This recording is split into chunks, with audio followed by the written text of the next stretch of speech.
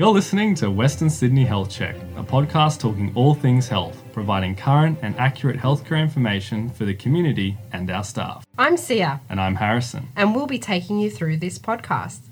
Hello, and thank you for joining us today. Welcome to the second season of Western Sydney Health Check. We had a blast launching this podcast last year to bring you the latest in-depth news around COVID-19 and then expanding it to cover everything we do here. So I'm really excited to be back for another year. It's a lovely summer's day here today in Western Sydney. We're looking at a top of 28 degrees and heading into a weekend where the mercury will creep up. It's great weather for a swim or a bushwalk, but hopefully not an encounter with one of Australia's famous venomous creatures. Joining me today is a man who knows all about what snakes and spiders can do to the human body, Associate Professor Naren Gunja. Naren is a clinical and forensic toxicologist here at Western Sydney Health, so he knows pretty much everything there is to know about toxins. Naren, thank you for joining us today. Thank you. Thanks for having me. Very welcome. So to begin with, could you please just explain to us your role? What is a toxicologist and what's the difference between clinical and forensic? Yeah, so a toxicologist is a specialist in drugs, chemicals, poisons, as well as covering venom and toxins. So the specialist in a clinical sense is a medical doctor who looks after patients who have been exposed to drugs and chemicals as well as been bitten by venomous animals. It also covers a little bit of plants and mushrooms that are toxic, so we do see a little bit of that. That tends to be the clinical side in the hospital sense with living human beings, whereas the forensic side, the work tends to be with deceased people, where we work with the coroner and police sometimes to do the medico-legal work of either poisoning victims or as well as in case somebody has been had an altercation with the law when it comes to chemicals and drugs. Interesting. So that's more of your CSI world, I guess. A little bit, yes. Okay. So it sounds pretty fascinating. What got you into the world of toxicology? I've always had a bit of an interest in pharmacology, in chemicals and poisons.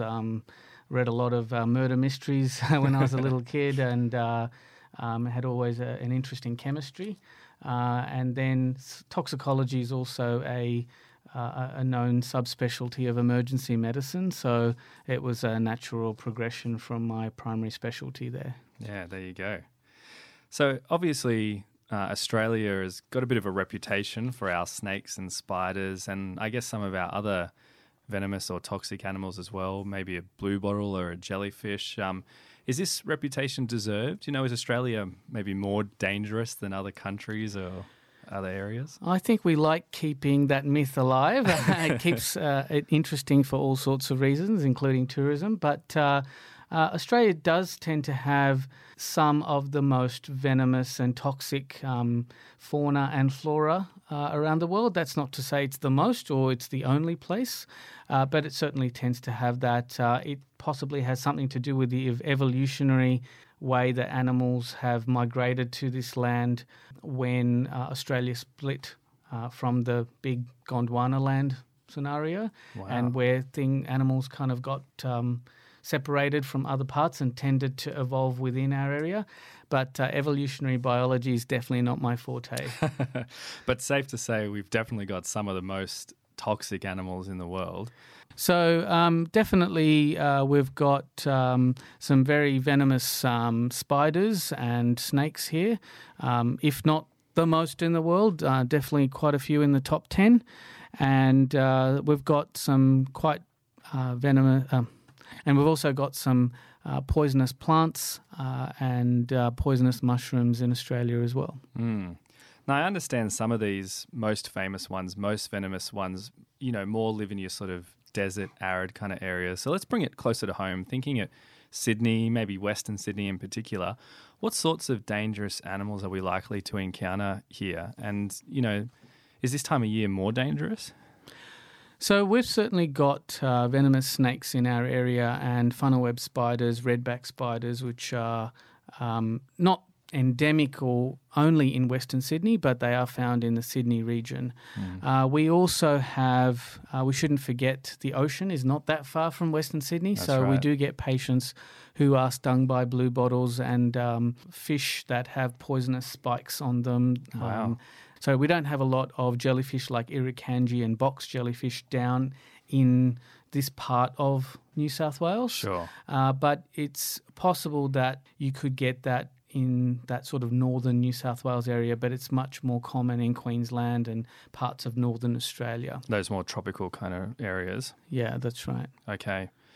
And this time of the year, the sun's out, people are more likely to be bushwalking, for example. Is that when you're most likely to have one of these encounters, or might they be under the toilet seat, So summer's definitely a more prevalent time for bites and stings and encounters with dangerous Australians. And that's because not just the animals are more active, but so are the humans. So there's more likely for interactions to occur during a bushwalk, during a swim. Perhaps animals may come into the home area where they may not be doing that during winter, and they'll be more likely for an interaction during summer. Okay. What are some examples? What are some of the memorable cases that you've seen in Western Sydney in your time here? So we've had some pretty serious snake envenomings in Western Sydney. We've had death adder bites.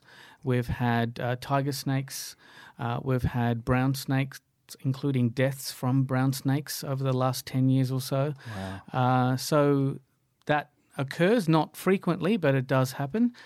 We also see quite a bit of spider bites in Western Sydney, particularly redback spiders, which would be quite common in Western Sydney, which can cause painful envenoming syndrome. The other bite we do get around the area, but a little bit more common in the more peripheral parts of Sydney and in the North Shore area are funnel web spiders. Funnel webs are all up and down the eastern seaboard, east of the Dividing Range, all the way up to northern Queensland and all the way down to Victoria and maybe even Tasmania.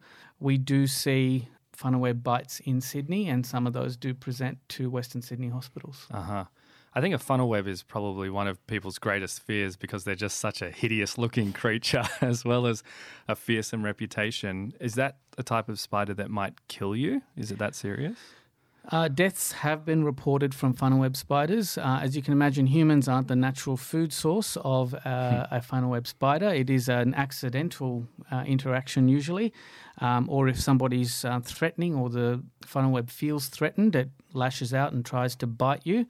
And often these bites are dry. No saliva or venom is injected into the human. But occasionally they can be venom is injected and you can become envenomed. And small people, usually children or lightweight adults, have been the victim of funnel web bites and have died. It's very uncommon in the modern era since we've had anti-venom in place. So the deaths tend to have been before the 1970s when the anti-venom was developed. Sure. And you mentioned death adder before, which is just the most horrifying name ever. Is that a wild snake around here, or was that someone's pet, or what was going on there? No, they are out in the wild and in the periphery of Sydney, particularly around the Hawkesbury River. You will find death adders. They are a short, fat little snake with a wispy tail that, a rat comes along and tries to bite it, and the snake turns around and bites into its prey. But humans have been bitten either accidentally or they've picked it up thinking it's a lizard. So we have seen cases of death adder envenoming all the way from Western Sydney all the way out to places like Orange and Mudgee, where we sometimes get patients retrieved over here into our toxicology unit and have to give them anti-venom either here or they may have had some en route as well. So talk me through then the science of the bite for someone that's brought in here, say they've got bit by a brown snake. What happens? What's the venom actually doing to their body? Yeah. So Australian snake bite tends to cause a couple of key envenomation syndromes. One is neurotoxicity affecting nervous system, and the other is blood coagulation toxicity, where it causes consumption of your coagulation factors in your body and then you bleed to death. So, coagulation being clotting? That's right. Okay. So what it does is when you're envenomed, the saliva of the snake is injected into your skin. That protein, and venom is just a large protein, travels through your system, eventually into your bloodstream, and then targets various parts of your body and causes toxicity. So, for example, the death adder has neurotoxins in its venom, and those neurotoxins go and find your nerve synapses and block them, which means that you can't move and become paralyzed. Wow. So death adder envenoming is quite frightening because you're fully awake but completely paralyzed. Oh, jeez. And it's quite a harrowing feeling. So that's one type of envenoming scenario. Brown snakes and tiger snakes, for example, which are found in New South Wales, have hemotoxins, or toxins that promote your blood clotting. But what happens is they promote it at a way that is thousands of times more rapid than what your body would do. So what happens is you run out of your clotting factors in your body. And when you run out of clotting factors, you can suddenly bleed from anywhere, including bleeding in the internal organs or bleeding in the brain. And that causes hemorrhage, and you die from bleeding to death, really. Internally, yeah. Okay, so it's pretty awful either way. It sounds like one of the first tasks for your team is to find out what's actually happened to someone, like what animal has bitten them, and that's going to change the course of treatment? Yes, it does. So based on the story, the geography, how the snake bite happened, plus the symptoms and signs that the patient has, as well as, importantly, the blood test results that come back, we can work out what type of animal has bitten you and then give the appropriate antivenom. So you mentioned earlier that deaths are less common these days because of anti-venom and advancements there. Is there any work that you've been involved in to contribute to that research and to those breakthroughs? Well, about 10 years ago, the Australian Snakebite Project set up a national registry of snakebite, and they've done a lot of good work in trying to find out more about venom and what's the appropriate treatment for that. And Western Sydney has certainly contributed. Okay.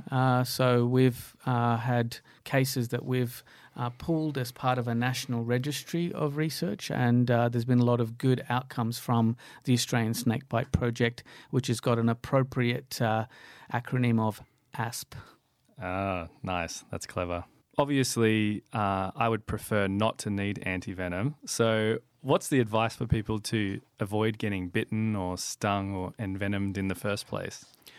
Yeah, absolutely. It's very important that people make sure that they don't do bushwalking at night when snakes and animals are more active, that they stick to well-trodden paths, and that whenever they do go bushwalking, that they carry the right equipment should they get bitten. And that includes a firm crepe bandage, or sometimes you can buy snake bandages from various outlets. And when you're swimming, if you're in a jellyfish zone, you should be wearing a stinger suit. These are the important things to make sure that you don't get bitten. And also when you're bushwalking, we do have the paralytic tick.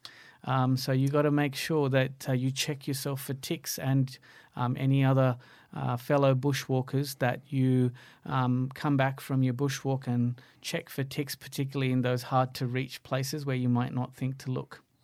So if someone got a paralytic tick, how long are you looking at between the bushwalk and when they might start to get sick?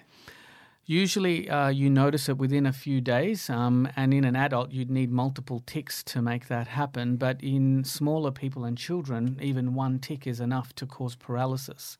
Wow. So usually within a week this person is completely paralysed. Irreversibly, or...? Usually not. Usually if they get appropriate hospital care, and the tick is removed, they recover from that paralysis. Okay. And you mentioned earlier about wanting to have a bandage with you as well. In the past, people have said things about you need to suck out the poison or something like that. What should you actually do? Hopefully you don't get bitten, but if you do, what do you need to do next?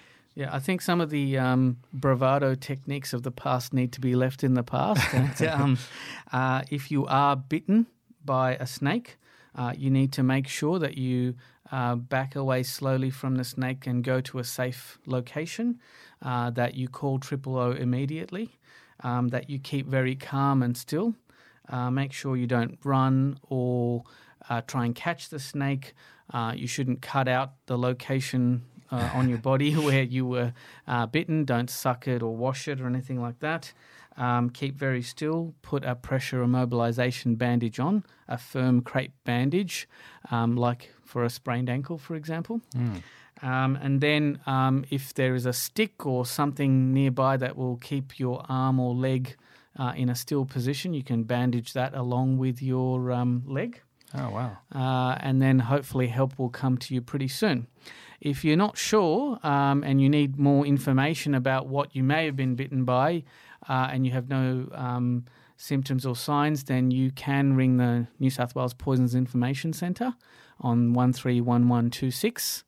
But if you're actually bitten, you should ring 000. Okay, we'll definitely include that advice in the show notes as well.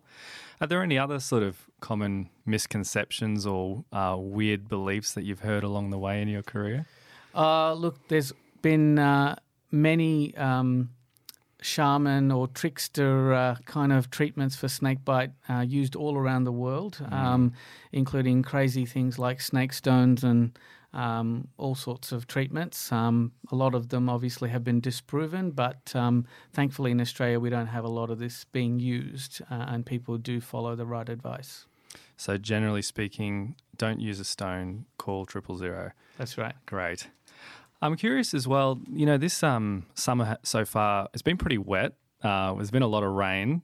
With rain comes a lot more mosquitoes, which we talked about last year with Dr. Cameron Webb.